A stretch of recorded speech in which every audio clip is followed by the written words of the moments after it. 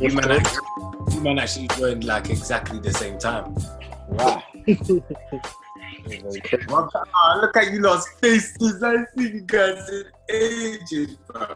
They're clean. You know, this bit is looking Yeah, do you know righteous, bruv. I try. What did you do?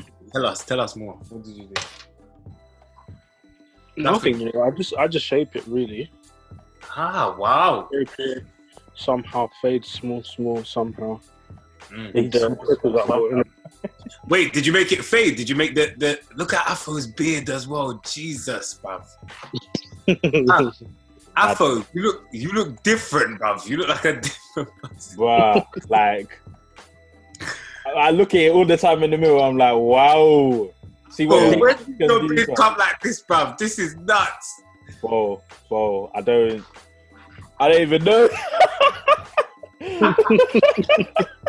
Yeah, no, Afro's proper like, fam. Man's got beard. Bruv, you got Yeah. beard. Michael, have you been shaving yours down? Yeah. Okay. Because I was Yeah, like, that's nah, right. it should be bigger now. Should be bigger by now. Because with the high hair, yeah, it kind of just, it looked a bit, it had to kind of trim it down. Looking mad. But I just want to shave my head off, you know. I can't lie. I just want to shave all my hair off because I look crazy. Underneath this, I look crazy, man. I just want to get rid of it, but you know, we move. One sec. Nah. No way. Audience can never see. It's Wow. crazy. No way. Wow, boy. Now Look at this old people, boy. I'm vain. I don't care. I'm vain. I don't even care. I don't care. You can't see my hair. No way. Nah. I look. Do you know what? Yeah, I'll be honest with you. Yeah, it's depressing. I won't even lie. It's depressing. So I'm losing my hair every time I go into the bathroom. Yeah, I just look at it and I'm just like, I can't believe what's happened to my hairline. I can't believe it. Yeah. And as I grow it out, it's just far more visible. So I just look crazy. So I just need Frank to open up ASAP, or I'm just gonna have to go. So I'm just gonna have to buy some clippers and just do skinhead. I'm just have to do skinhead. I actually rate the I say skinhead. do that, you know. What'd you say? I said I rate the skinhead gang thing. Wait, I'm just trying to sort out my internet because it's Okay. How do I check my connection? Yours is fine, bro. It's only Michael. What's mine looking like? Because you know it has the bars at the bottom at the screen. I don't think I know can when it changes. Bars, so I don't even know. I don't know. Okay. Once I have this thing, then it will be working. See.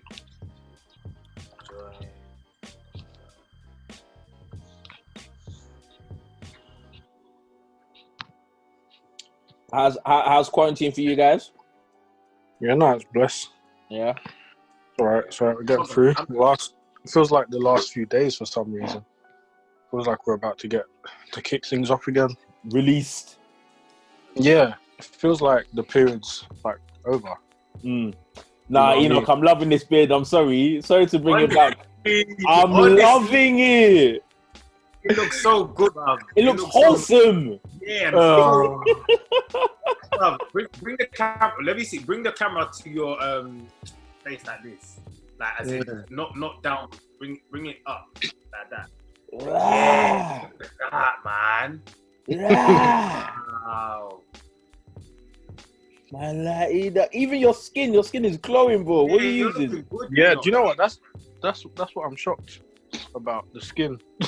Wow. Right, yeah, because I looked at myself in the mirror today and I was like, rah. I think it's just the sun and I've been drinking quite a bit of water. You know, like that. Yeah, trust You me. know, like that. Water. Sun, drink water. I've been playing basketball by myself for the past week, over a week now. Okay. So going to the court every morning or every afternoon, shooting hoops and stuff. And obviously because it's sunny, it's like I'm getting plenty of vitamin D whilst I'm shooting as well. I'm back, you know, drinking water obviously to keep hydrated.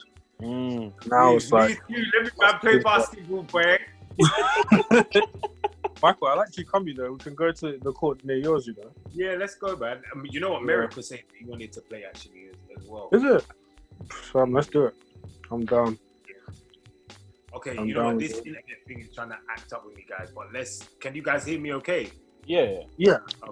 Alright. If it does cut out, then hopefully I'll be able to connect to the other internet. Cool. Man, oh man, wow. Well, we've got a lot to discuss. Discuss, this week. boy. Got things to discuss, boys. I'm madness. Well, welcome, guys, to another episode of the Point Podcast. Boys, Afro, Mike, and Enoch. Yo. As per bringing you content on a Wednesday. We're currently recording this on Blackout Tuesday, and currently the whole of social media is shut down as a result. In retaliation to obviously what happened to George Floyd, but also just an undercurrent that I think really was bubbling up for much time. And I think this issue that happened with George Floyd was definitely the straw that broke the camel's back.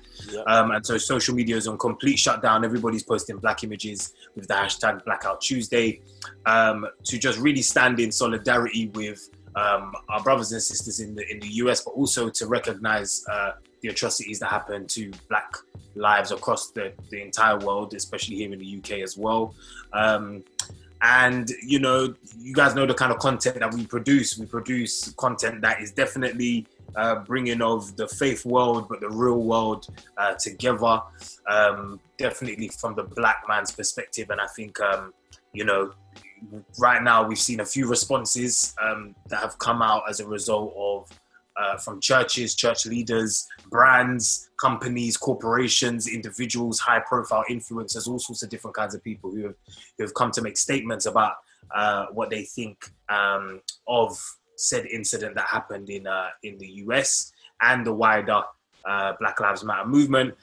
And it's challenging. It's challenging because a lot of us have are not well pleased with what's gone on. But I guess like we'll just open up the conversation. Yeah, the floor's open, guys. What do you lot?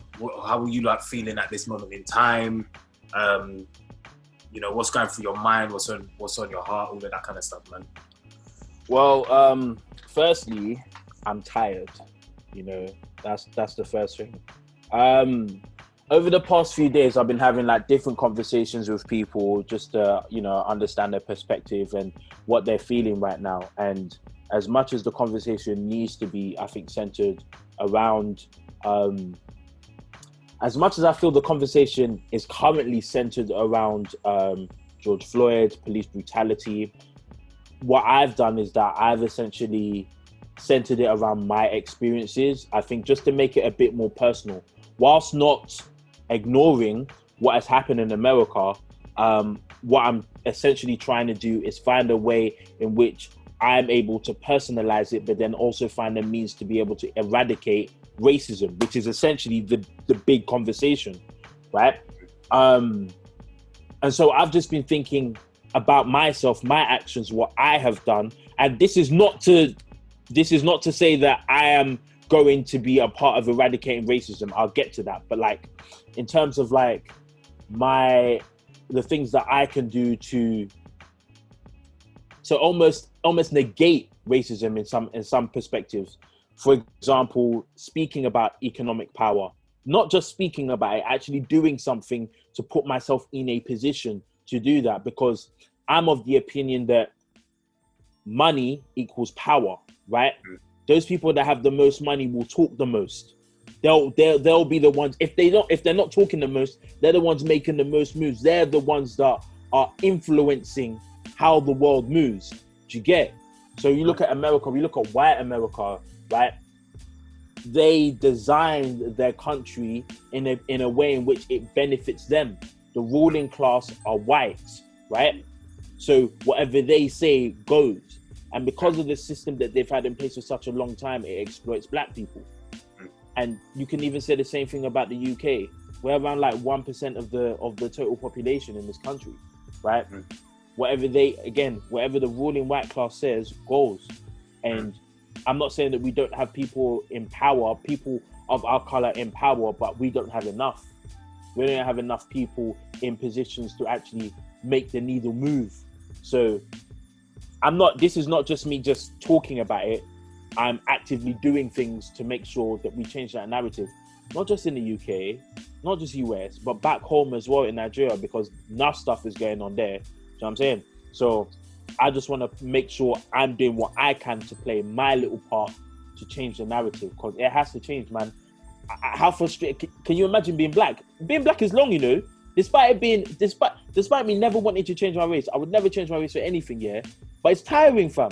I'm tired because how many times have we had this conversation? You know, did you not post yesterday on Instagram about the protest that we all attended in 2016? I can't even remember who died. That was 4 years. That's 4 years ago next month, right? I'm tired, but we moved because we have to. That Trayvon Martin. Was it Trayvon? I think so, because it was because I remember it was around. We actually did an episode on it, I think, or we must have spoken about it. Yeah. What the protest was going on. I can't even remember. But that's the terrible thing, is the fact that we don't even remember who. Right? We don't even remember who died. There's so many names out there that we don't know about. I saw a tweet this morning. Someone died in Louisiana. I forgot the name already, because it's like there's so many that it's like, you know, someone said this is genocide, bruv. Like I'm not surprised. It's done in a very covert, passive aggressive way. Well, aggressive, but aggressively passive aggressive. Like they're. You know what? For me, I think the way I feel about it is I don't really know what to do, man. And that's why. And I feel, when you feel powerless, but not just powerless, but like you're like stuck. Yeah. I feel stuck. Mm. I don't know what to do. I don't really know what to say. I don't know how to feel. Like, of course, like I can feel angry, but then my anger in itself is not going to change anything. What I do is what changes things. And even then, I'm like, okay, am I going to do enough? Can I do enough? Can we do enough? Even if 10 of my friends got together, we started doing something, is it enough? It's like, of course, change will come, but then it gets me asking again, like, how long can it take, or is it?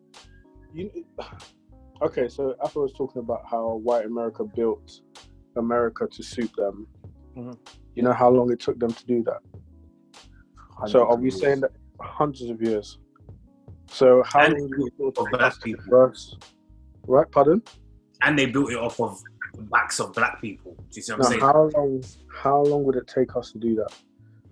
One of our friends, Oti, shout out to Oti, he said in the group chat earlier, he said that, you know, it starts in Africa.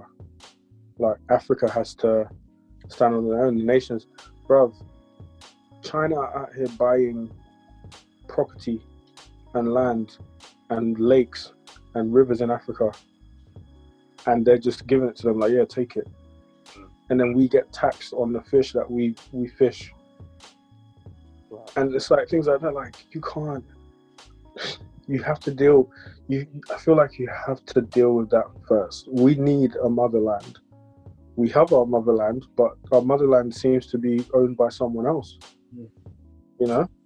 We need a motherland. Like, you know, it's like we're playing, you know, as someone mentioned earlier in the group, someone mentioned, oh, it's a game.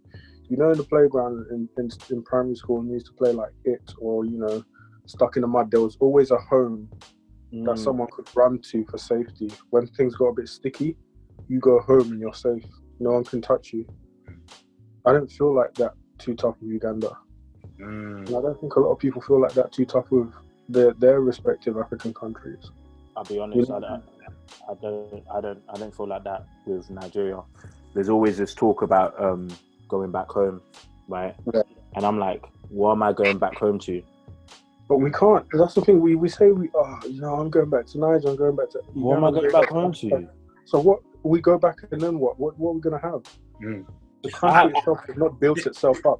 Yeah, this is it, because I feel like, even, I don't know about you guys, but when I go back to Jamaica, it's kind of like I'm British in Jamaica. Over here, it's like I identify as Jamaican. So it's like, even us as black, we just have this like in-betweenness about us where we don't really identify with either place. I think like what Enoch's saying about feeling helpless and not knowing what to do, it definitely does. I don't know, man. I feel like this whole movement, it definitely does call into question, you know, what I think of is how have we survived for so long? Like, I think for anybody who's not black and listening to this, I think we've become so accustomed to some unconscious bias and racism in our lives that we just see it as a norm. So whether it's the small things like code switching at work and putting on your white voice at work, or whether it's like, you know, walking past a police officer and thinking, I wonder if they think I'm a criminal. And I spoke to one of my white friends the other day, and she was, when I told her that's what I think when I walk past them, I'm not doing anything wrong, but just the big fact that I think in my mind they're walking past me, do they think I'm a thug or something? Yeah. Like, wow, like is that what goes through your mind? And that for me, I'm like, well, yeah, isn't that what goes through everyone's minds? Do you see what I'm saying?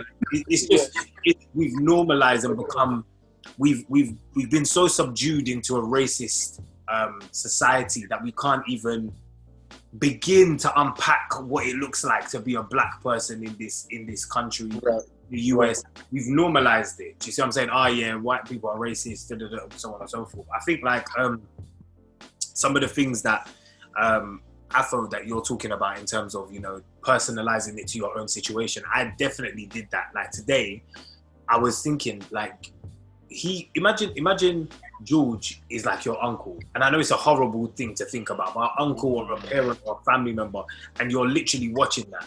The reason why we have to do that as people, as painful it is, the reason why we have to do that as people is because if we don't internalize it for ourselves, we will just, you know, engage with privilege. Whereas, you know, oh, we don't live in America, they can't do that to us in America, in the UK, or you know, not my family member. Do you see what I'm saying? But it very much could be. In terms of like this conversation, in terms of being black and a Christian, of course, right? We find ourselves in two interesting spaces right now because yes, we're black. You know, the faith that we believe in was actually used to enslave our people, misrepresented and manipulated to enslave our people. Let's just get out of that. Let's just be real about it. We're not going to hide that. There's no hiding that anyway. It's fact. How do we, but then also if we cling to a faith that we're like, okay, cool, this is supposed to be the redemption of the world. How do we navigate through all three of those things? Being black, seeing our people suffer, knowing that our faith has been used to oppress us or manipulated to oppress us, misquoted, whatever, you know, however you want to put it, but then also still clinging and holding fast to it. The big question, because I've heard about some of the responses we've seen from certain leaders in the faith, but we'll talk. Okay, I can if anyone needs, I can find, you know, some stories about the Christian faith and slavery and slave masters that had, you know, or let's say slave masters are white people that were in power that read the Bible and were like, wait, this isn't right, like we're doing it all wrong, and kind of actually fought for the slaves. So you're talking about like William Wilberforce and them, man. Right. And this is the thing. So like, of course it was used in such a way, but you got to remember that black people back then, they didn't read. So it's not even like they understood what was going on. So when they were told, oh, this is how you should be, whatever, they couldn't read it for themselves to actually see what was written in the Bible about slavery or anything really about the equality of man, that God is not partial, that God doesn't see, that sort of doesn't hold anyone above anyone else. You know what I mean? But they were told that and they believed it, of course. But how can we hold fast to something that was used? It's the same way, I guess, you know, we can hold fast to a lot of things that we use. You know, like so many things were used to do wrong, you know? Don't you think... Let's take... I don't know why I thought of McDonald's for some reason. It's so stupid, but I thought of McDonald's. Like, McDonald's is bad. We know we shouldn't eat it, but people still hold So let me give... This is a bit weird, yeah, but let's say, for example... Someone could say, okay, rape is wrong, and yeah, it is wrong. But then someone could also say, oh, because rape is wrong, people should boycott sex. because it was used in the wrong way. It was perverted and misused, and therefore people should stay away from it. You can't say that. And in the same way, like, just because our faith was perverted and misused doesn't necessarily mean that everyone should boycott it or not accept it. Because, do you know what I mean? I think that's the key. The key word is perverted there, because I think I remember I did a course. I say it was a course. My church did a talk on like the kind of Africa and Christianity and how it all plays. And the way it was broken down to me, I was like, wow, we really are the original people. Like, we really are the people. Do you see what I'm saying? Like, if before, you know, people are like, yeah, black Jesus, black Adam and Eve, kind of just from pictures that we see. I was like, no, we're actually the people. Like, historically, we are the people. The people of the Bible in the first beginning days looked like us. And I mean, even I swear it describes Jesus having hair almost like our texture as well. Lamb's wool. It says that Jesus has hair like lamb's wool. Yeah. Like Afro kind of hair, do you see? So for me, it's like, that for me helped me a lot when it came to kind of, because I feel like there's a difference between the church's response sometimes to racism and what the Bible's and God's response is to racism or injustice. And I think it's easy to marry up the two sometimes. So for me, that helped to eradicate this whole idea of, white man's religion. And so it helps me to look at what the Bible actually is, as opposed to how it was perverted and used. But then again, I'm open to learn. I don't know all the facts. But do you know what I would say about it? I almost feel like, you know, when you know back in the day when your mum would beat you, yeah, and then she would just leave you after she's beaten you, yeah, she just let you cry, yeah. I almost feel as if, I'm not comparing non-believers to babies, definitely not doing that yet, but it's almost like it's the pain that they're going through, especially black non-believers. Like, it's hard, even as black believers, like, we go through a stage sometimes where we're just like, I actually can't believe the white man did this to us. You know, it's painful, because it's not, especially when you're aware, yeah, you'll realize that this is something that has been in the making for centuries, and you're still feeling the pain. Now you've realized that they've been juking you in your back for such a long time, and you've just realized. I think sometimes it's important to give people the opportunity to scream and just lash out and say everything that they need to say. Do you know what I'm saying? But I think it's always important for us as black believers, yeah, to always come from a position of love, compassion, to sympathize, to understand, because we're there. Just because we are Christians, we believe that Jesus Christ is our Lord and our Savior, yeah, doesn't necessarily mean that we don't feel the pain as well. Nope. But it's not as if I change my skin color as soon as I become Christian. Yeah, exactly. I'm there. I'm here. I'm feeling it. I'm experiencing it. I'm a product of what has been created, what has been manipulated. You know, so. For me, I always look at it from a position of love, because I got friends here that are like, man, they're so anti-Christian. They're like, that's a white man's religion, and I could never look at them and just be like, man, what's wrong with you? You know, it's almost like, man, I get you. Although we differ in that capacity, in that space, we differ in terms of ideology. Definitely, I get where you're coming from. I know where you're coming from, man. I know where you because man will still use it to manipulate today. Yeah. Today it's still being used to manipulate. So I can't stand there. I can't sit here as a Christian and say that I don't get it. I 100% get it. I get it. So I think it's important to give people the space to lash out and to just talk, let their feelings, let them speak their mind. You know.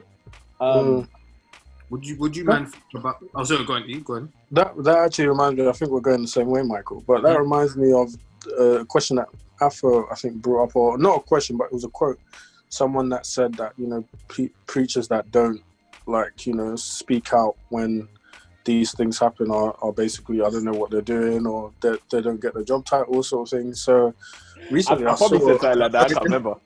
When the Bible says be of one mind, yeah, this is what it's talking about. Yeah, this is what it's talking about.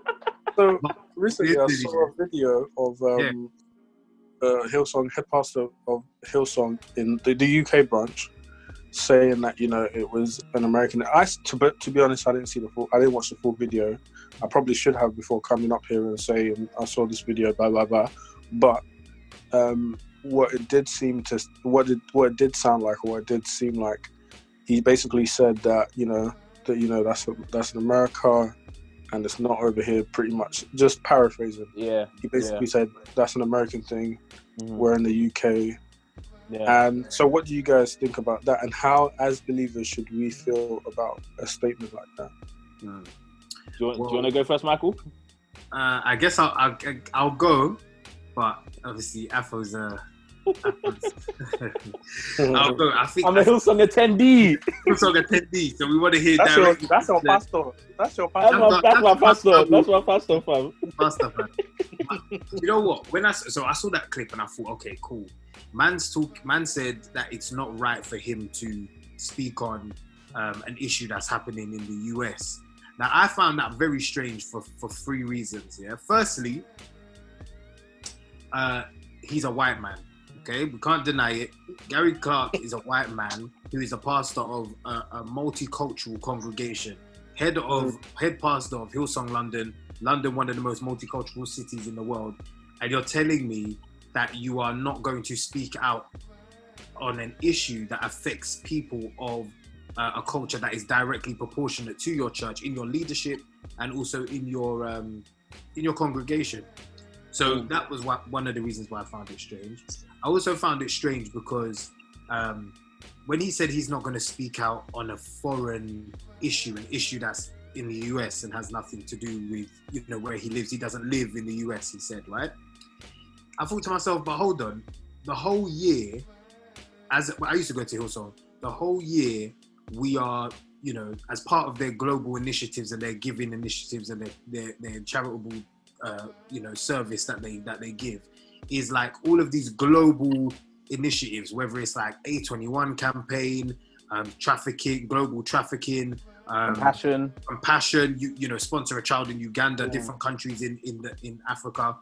And I'm thinking, wait, but you don't live there, but that's a global issue that you are encouraging your congregation to actively give to, and you're speaking out about, you know, lengthy presentations about, you know, this particular issue. Then I found it odd because what I felt like he did in that moment, and I'm not saying that he's to be, you know, he can't correct himself or he can't come back from this. But what I found odd is that he was doing something that was very antithetical to what the Bible promotes, which is to speak out against injustice, regardless of where the injustice is happening. The injustice could be happening in Syria. The injustice could be happening in Eritrea. The injustice could be happening in Minneapolis. It doesn't matter where the injustice is happening. Speak out about it. Do you see what I'm saying? Like, the Bible actively promotes us to speak out and seek out injustice as believers. We're not supposed to be mousy and quiet and politically correct. Jesus was not politically correct. So for myself, I'm kind of like, this ain't what the Bible's teaching to do. You're a white man with multicultural congregation, and you're always telling us to give to global initiatives. So why on this particular global initiative do you not want to have your say so? And I think the reason being for that is because as a mega church and as a big church, they have to be, you know, they have to be careful of their brand, you know, and this is where brand awareness, brand versus church kind of comes in for me, because I'm like, fam, like, you're being politically correct. Do you see what I'm saying? He was trying to be politically correct, and this is where political correctness backfired on him. They tried to salvage it though with a thing on Monday, and that was trash as well. Right? My thing is, yeah, if George Floyd was a pastor at Hillsong, he would have something to say about it. Mm-hmm. If George Floyd was a minister, we all know who they are. Anyway, who they be, bro.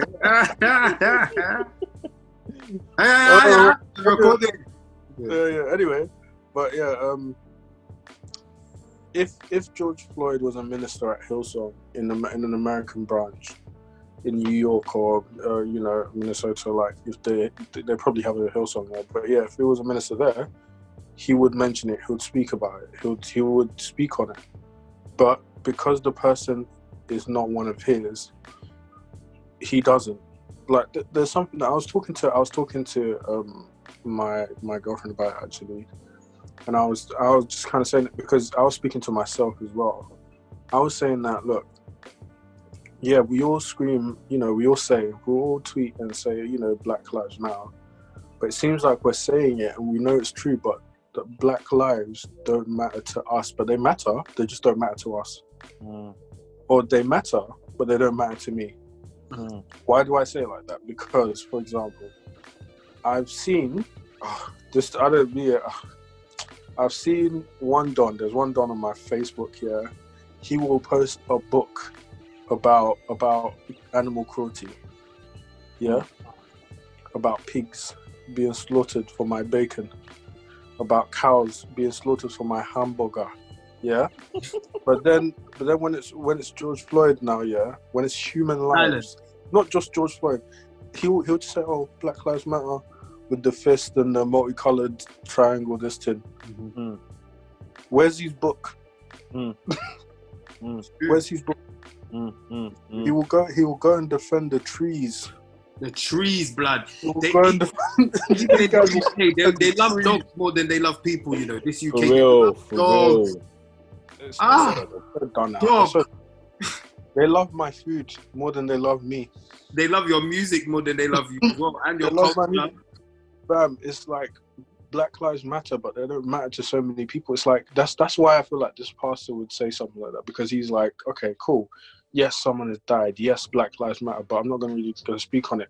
But if that person was a part of Hillsong leadership, if he was a head pastor at Hillsong in America, he would have spoken on it, because that would be one of his. Why would you not speak on it? I feel like I ain't said my point yet. No, don't worry. We're gearing for you, bro. We're gearing. Okay, cool. Because yeah, in fact, let's get you up right now, bro. Come, step up to the plate, bro. Alright. But Afro went ham on Hillsong London's commentary. I'll see. I had to. Man, I was so disappointed because, like, a lot of people don't know. Yeah, I've had to ride for Hillsong. Like nobody knows what I had to go through to get to Hillsong. Yeah. Right? I had to ride for Hillsong, yeah. And to see that, I wasn't even surprised. I was just disappointed. I was disgusted. I was absolutely disgusted.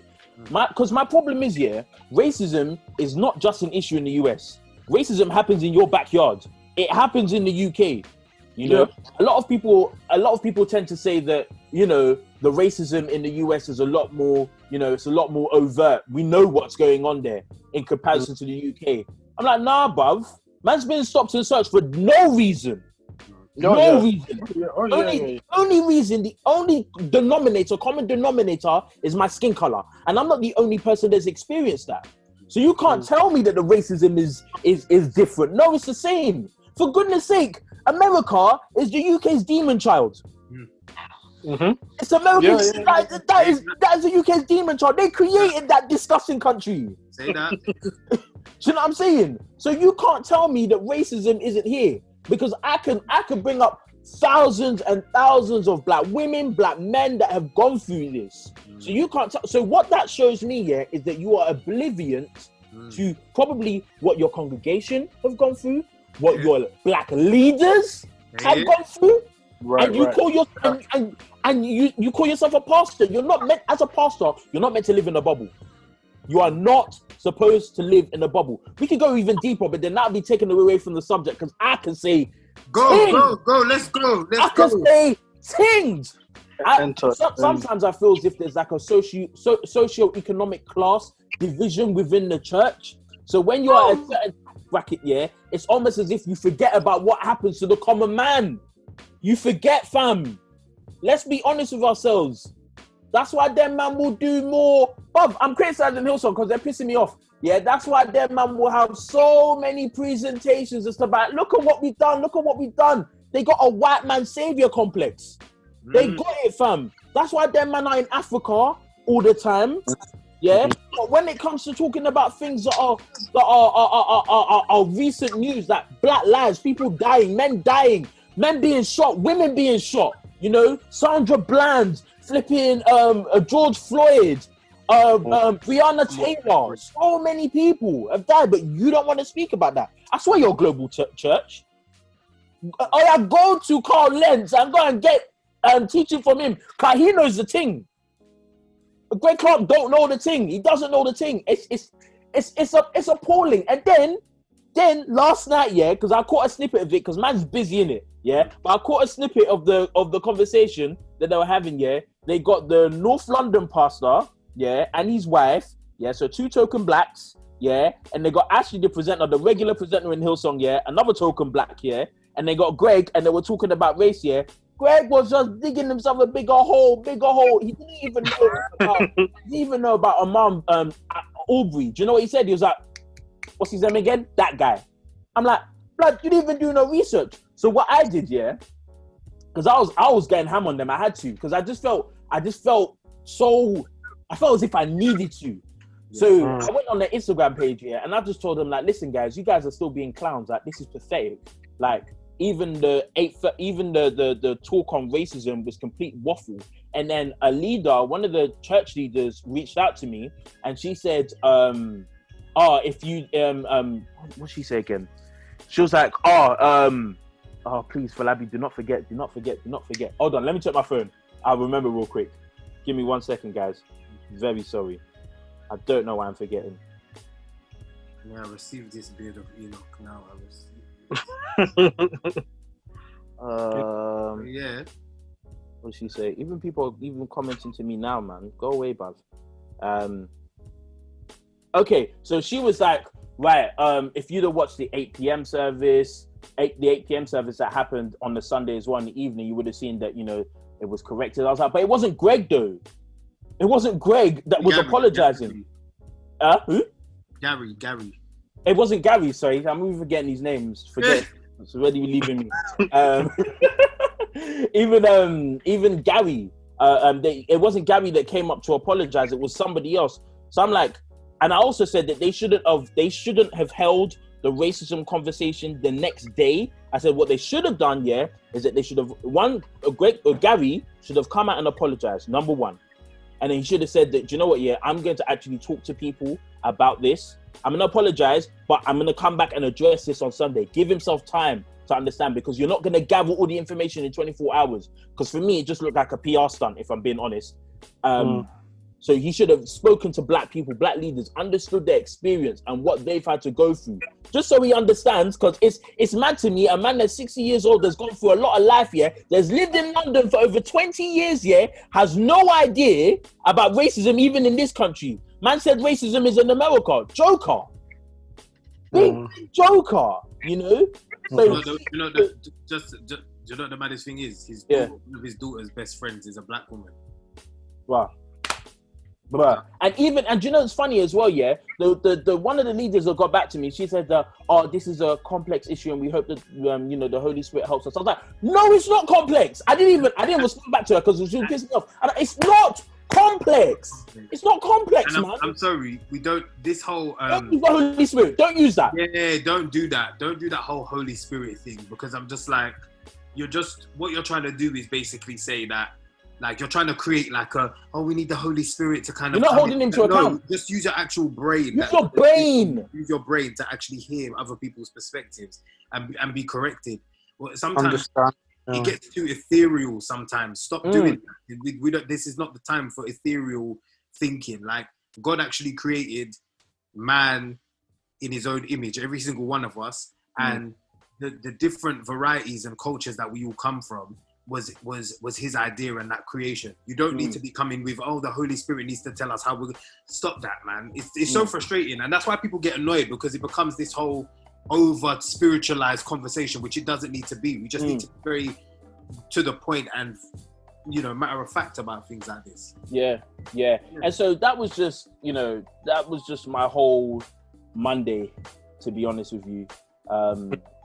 Very frustrating. It was very. I'm exhausted. I won't lie to you. I'm very, very exhausted because now I got to start thinking about moving to a new church. Because trust me, I ain't going back. Man, I'm not going back. Huh? Yeah. Is it a boycott thing? Yeah, I'm done. They were like, some people were like, extend grace. And even you told me to extend grace. And I hear that. Extend grace, yeah. I can extend grace while not being there. I'm not there. You know what I'm saying? So you're cancelling them after our cancel. I'm not cancelling them. No. Everyone can go, but I'm not there. I'm not going to be there. Everyone can go there. Why don't you teach them to grow, Afro? Why don't you teach them to grow? To be honest, I have a few thoughts. I don't know if I want to talk about it now. I don't know how I feel about mega churches, to be honest with you. No. I'm not entirely sure. And I compare them to like multinational companies. I've worked for multinational companies. Yeah, they don't work. They don't work. We all know that. They are literally like MNCs. And this is kind of going back to the point I was making before. Like, I think what we need to do, because what some people have said is that if Gary did address the situation, then we might still have like attacked him because he didn't say what exactly we wanted him to say. Now, when I say extend grace, I mean allow people the opportunity to be corrected and that kind of a thing, but definitely pull them up, but allow them the opportunity to be corrected. But I feel like if you're, mega church, it can be difficult, man, because effectively Hillsong, everybody knows when you go to Hillsong, it's a very inviting, very come on, welcome home, welcome in, very trying to be inclusive. We've seen diversity take precedent with stuff like their Christmas productions. They do the Africa part, they do the this part, this. You know what I'm saying? Like, we've seen them try a thing, and with their leadership, they've seen that. For example, Bermondsey, where it's located, they needed a black leader. Hence why you have Phil Che there. Do you see what I'm saying? Someone who's relevant for the culture there. But I do think when it comes to these mega church things, the political correctness can just be too much, man. You can't please everybody, and I think can't please everyone, and I think if it's not in line with the word, and I understand. Listen, I even understand the pressures that they go through, yeah. But ultimately, and I'm speaking to myself because God knows what can happen in my life, yeah. But like, if it's not in line with the word, yeah, bruv, you gotta cut it out, man. Yeah. I can't lie, you gotta cut it out because you can't please everybody. But you can't. I think that's what they're having to realize now. They can't just continue to stand on the sidelines. Kind of getting involved, but not. Getting involved, but not too much. And do you know what's funny now? Do you know what's funny? Because I went on their Instagram page today as well. They're participating in Blackout Tuesday. So it's almost as if they're waiting for the green light. Okay, everyone's involved. Now we're involved. Do you really care about your black leaders? Do you care about your black congregation? Or are we just there to show that are we there to fill your diversity quota? Are we there to fill your diversity? Because that's how it was at my old employers as well, yeah. When they used to scream about diversity, yeah. But these times, when an Asian man is asking me if I live in a tree, yeah, is that diversity?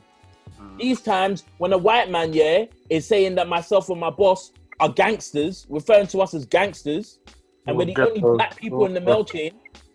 Excuse me? Ghettos, isn't it? It's like nonsense. Trash. It's trash, man. So Hillsong have to have a look at themselves. Not just Greg Clark, yeah? All of them, man. Bill Houston, them man there, all of them. They have to look at themselves. They have to look at themselves, because even Bill Houston responded. I was like, for me, I just didn't even believe a damn thing that he was saying. What did he say? Obviously, all the correct things that you will say. You're talking about Bill Johnson, Bethel Church guy. No, I'm talking about Bill Houston. Brian Houston, sorry. Brian, my guy. Oh, Brian Houston, yeah. Even he came out and he said, all the things that you would expect someone to say. We believe in equality. Our prayers are with those in America. Blah blah blah blah blah. Yeah. For me, it just felt like just an automatic response that his personal assistant wrote up because Greg messed up.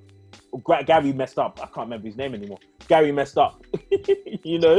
You know, yeah, this opens up a big conversation about like the difference between the white and black Christian experience. Yeah. Like, I'll never forget my mentor saying to me once, like, sometimes when it comes to, you know, certain white aristocratic Christians, their problems are very much like, oh, it's windy today, we can't take the boat out for a sail on the seas. Do you know what I mean? On our private voyage or whatever it is. Do you see what I'm saying?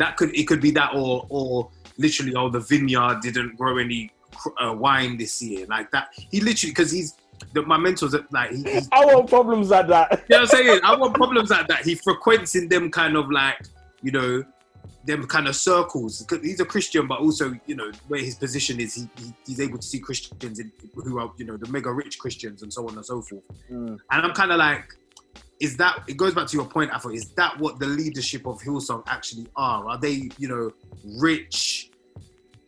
You know, my problems are my vineyard isn't growing the crops that I want it to grow. When really and truly, there are real black people who are suffering in the world, and the black experience from the black Christian experience is just so different to the white Christian experience, and the way we look at God is different because of our history. We can't negate our race from our experiences. We can't. And black people make up such a large proportion of Hillsong's population, especially in London, like massive amounts, man. Yeah. So, and even that is a conversation as well. That one, the fact that we're all there is a conversation in itself, because I was talking to Kieran about that yesterday, and about, you know, our experiences in traditional African churches, you know, and why we would never go back. And you're almost trying to find a home somewhere else. Where are we gonna go? Where are we gonna go? Because this is the thing, like, I feel like for black people, do you know what? I remember when I was at Hillsong, the narrative I used to hear from black people there was, I moved to Hillsong because I didn't want to go to AF church anymore. Or my last church that I went to that was predominantly black scarred me for some whatever reason. So I moved to Hillsong. Now Hillsong's doing it. It's like, it's almost like people want like where are we going now? Where's everyone going? I don't know, man. I don't know. I won't lie to you. I want to be as honest as possible, especially to the listeners. I just feel lost right now. You know? Not in my faith, but I'm like, where do I go and worship? What to do and whatnot. Just do online churches, fam. There's better online churches. You're calm right now. To be honest, I have been, because I'll be honest again. I watched Hillsong in like 10 weeks. I've been watching Michael's church throughout the whole lockdown, every Sunday. Anybody who wants to tab London. But yeah, I think this is also a good opportunity though, like what you said, you know, for people to like browse around different churches. Because depending on how long I know we're coming to the end of quarantine, but depending on how long this lasts, because when we can't technically gather as a big church at the moment. Still, guys, just be checking out online churches as well, man. And what do you think in terms of what should the black Christian do right now in the midst of all this? So I think first things first, there's something that you said that was quite key earlier, Michael. You said you had a white friend and you were telling them that how you think when you walk past a policeman, you're thinking, oh, he's probably going to think I'm a thug or something. I think what we should do is open up conversations with our white friends, our black friends too, because some of us don't even realize it. It was only yesterday, because ever since all this kind of kicked off, I've been in deep thought. Like, I've been in deep thought, and noticeable as well. Like it's noticeable that I've been like kind of like spaced out, just thinking a lot. And one thing I noticed is that we're so used to it. Like, we're basically used to, we expect racism, and we're used to it. Therefore, we don't do anything about it because we're like, this is the norm. This is life. I remember a while ago, I went into a store, Savers. I went into Savers. I can't remember what I was getting, but I couldn't find a certain cream or something that I was looking for. So it took me a while. Eventually, I was like, okay, bun it. I'm not going to get it, whatever. Got everything else I needed. And then, you know, as I was going out, the police like stopped me, and the security guard was like, yeah, that's him. And then they were like, "Oh, sorry, can we check your bags, please? Like, is it okay if we could check your like what you have in your bag and stuff?" And I was like, "Oh, okay." I was like, "Fine." And I was in my head, I was like, what's going on here? But then they're like, basically, the security guard called us because you were taking a long while, like basically unusually a long while in the Savers store. And I was just kind of like, okay, like, fine, check it. I was like, here's my receipt. And I was like, here's my receipt, check it.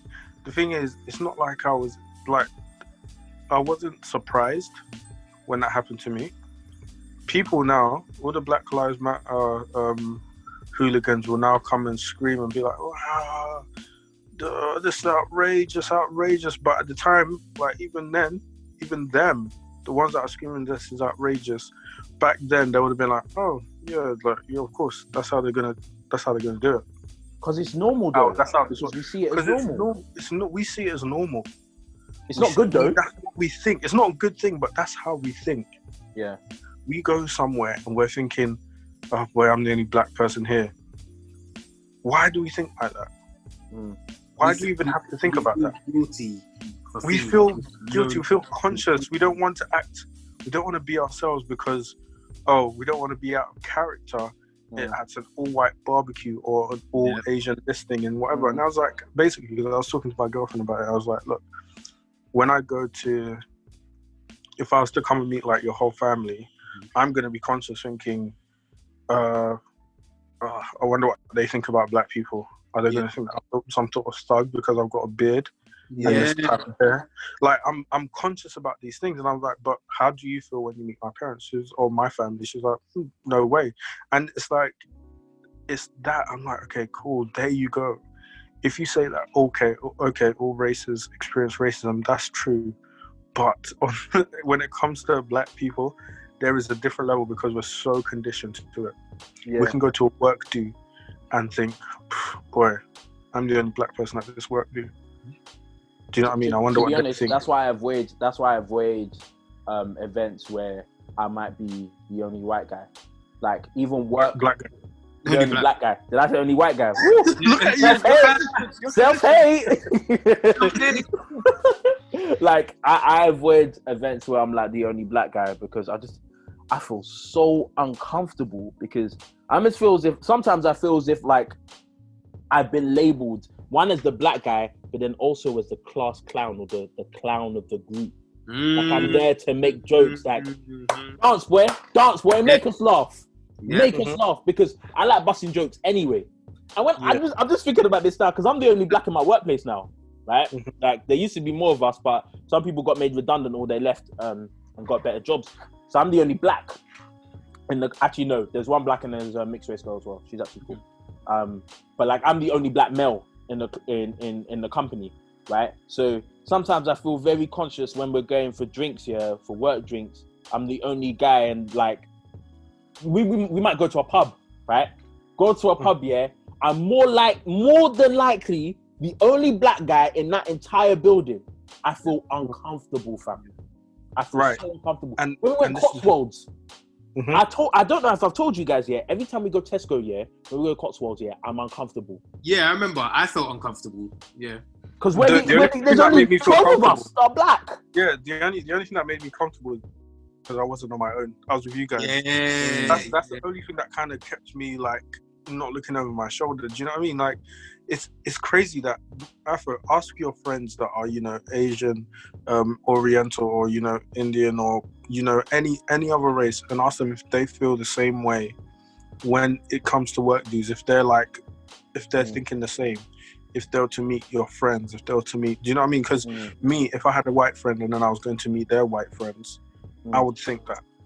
I would think, oh boy, like, I wonder what they're going to think straight off the bat, or maybe not, but I still have that feeling of, oh, whatever. And in the same way, like, do they think likewise? And I feel like that these are the conversations we need to have with our people, like our friends, our family, our loved ones. Like, we need to tell them how we feel when it comes to this. Like, because of that store thing, because of Savers, Now every time I'm in a shop, I'm weary. Like, how long have I been in the store for? All right, cool.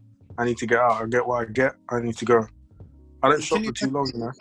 It's so traumatic when you deep it, because why?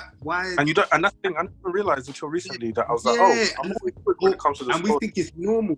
It's just our normal pattern. It's like, I've been in here too. Okay, it's the security guard looking at me. Okay, okay. Yeah, you know, even when we're in groups, like guys, I'm sure we've all said it to each other. Like, oh boy, there are security guards better watching us. Like we know, we notice these things. We joke about it, and we're like, yeah, this is life. And then we get on. We do what we want to do and leave. Do you know what I mean? We know that security guards are watching us. You know, and we have such an impact on this world, like the contributions of black people to this world, to its establishments, to what we contribute to so much. And people just think, it's sport or entertainment. It's so deeper than that. Like, and all our contributions, and yet we still can't be valued as a normal human being. Do you know what I personally don't like? You know when black people are referred to as marginalized groups or minority groups, right? I get the sentiment, I get the understanding of it, why they say that. But I'm thinking, we're not no marginalized and not no minority. Like black people, because that for me makes it seem like white is the standard and then everything outside of that is then minority. Do you see what I'm saying? Like, there has to come a point where white people realize they are not the standard. It's not white and then everything else underneath it. That's not how it works. And I think, like, it's just like what this killing has done.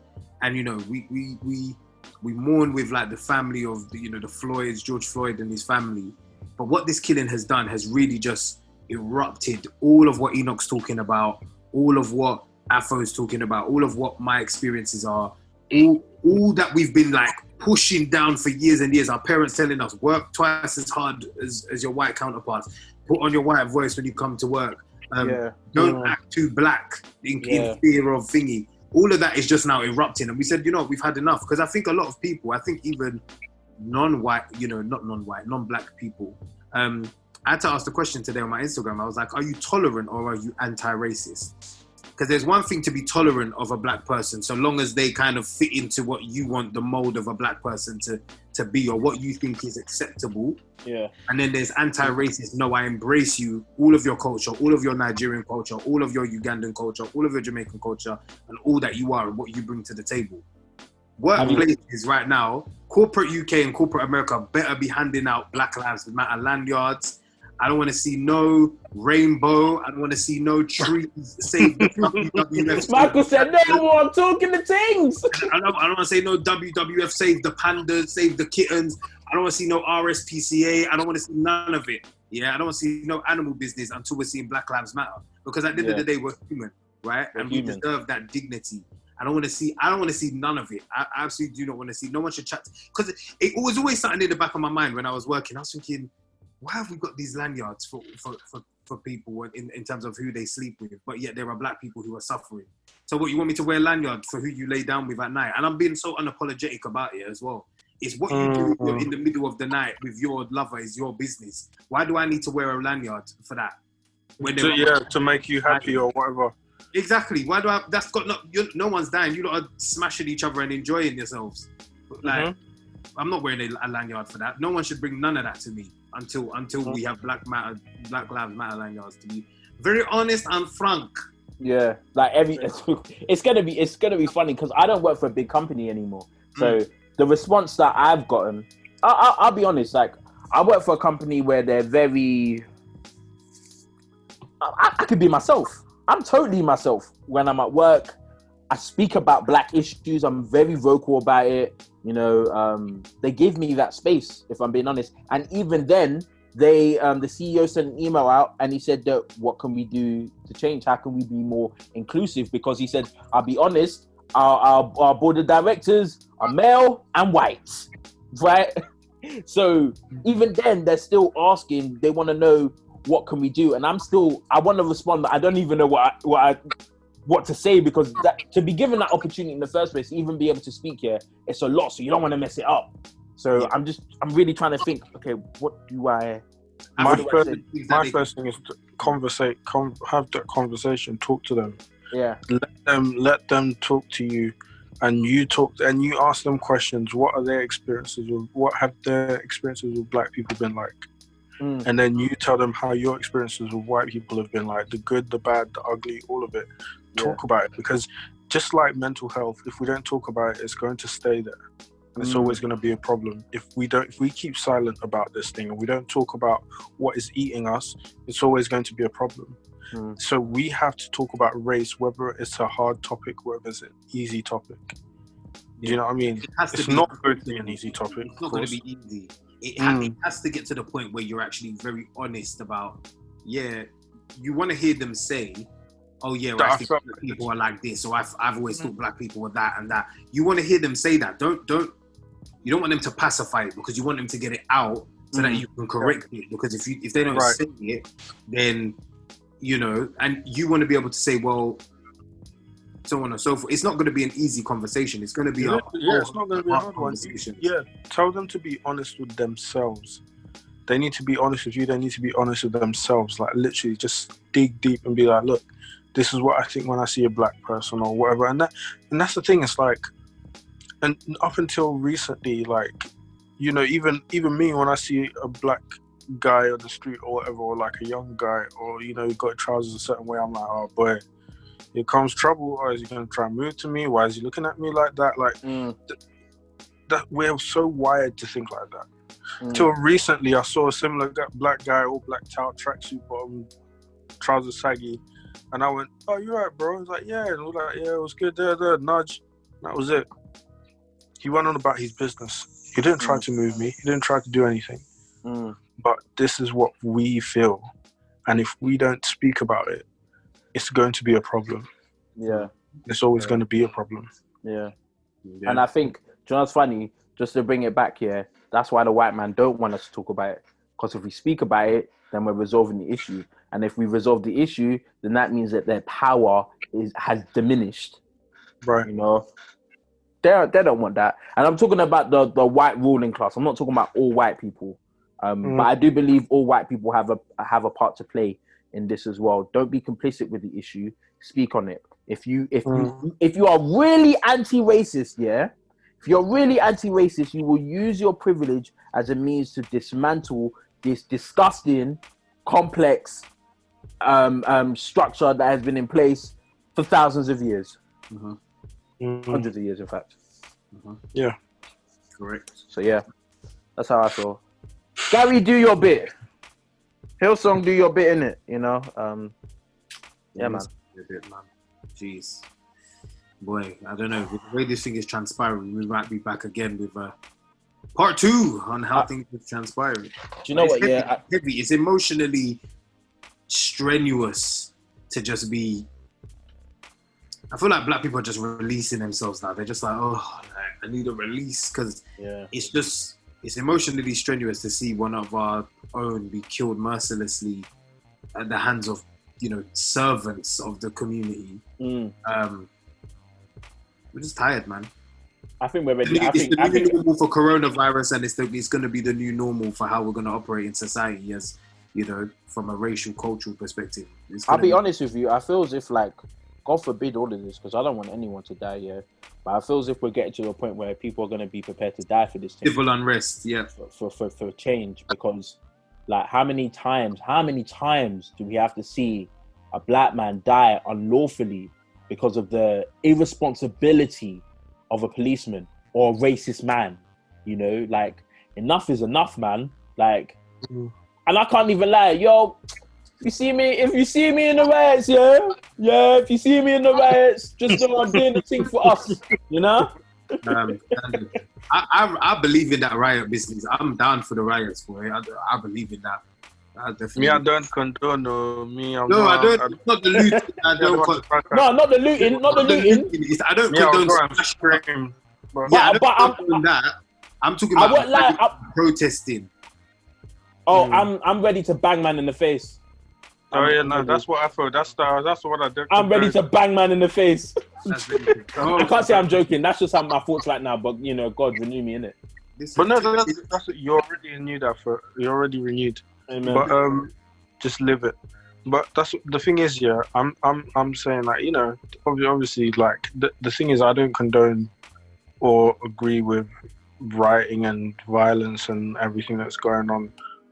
But what else can we do? Yeah, that's how I feel. I You feel know, like like What else can we do? What do they want us to do? Be quiet about it? I wanna say something. You know, Pastor Craig Groeschel. yes, Pastor Craig Groeschel, yeah. So he's the one that heads up Life Church in America. So I saw a video of him and his wife. He's like, obviously, same video that everyone does, yeah. Like, I just like to send our condolences, you know, to the Floyd family. And we just like to pray. I wanted to smash my phone. I was like, shut up! Do you know why, yeah? Because I'm like, prayer is key. It's important, and we need it, yeah. It felt like a cop-out to me, man. It just felt like a cop-out. I'm like, ah! I felt like screaming. yeah. I don't know if am I bad for feeling that? No. You're not bad for thinking. You're not the only one, though. You're not the only one. We all feel that way because, again, this conversation does not need to be solely ethereal. Yes, okay, for believers, bring God in, of course, like let Him be the center of this. But it doesn't need to be this ethereal. We need to pray, because I feel like when people say that, it's just. Didn't feel genuine to me. It just feels like they're using prayer should not be used to negate what God has given you already, which is a brain to understand something and use action towards it. You don't need to pray when you have understanding. When you have understanding about something, you don't need to pray about it. And for me, I'm like, don't just use prayer as like pray in your own closet. Pray in your closet. Do it in private. The Bible talks about praying in your closet in private, yeah?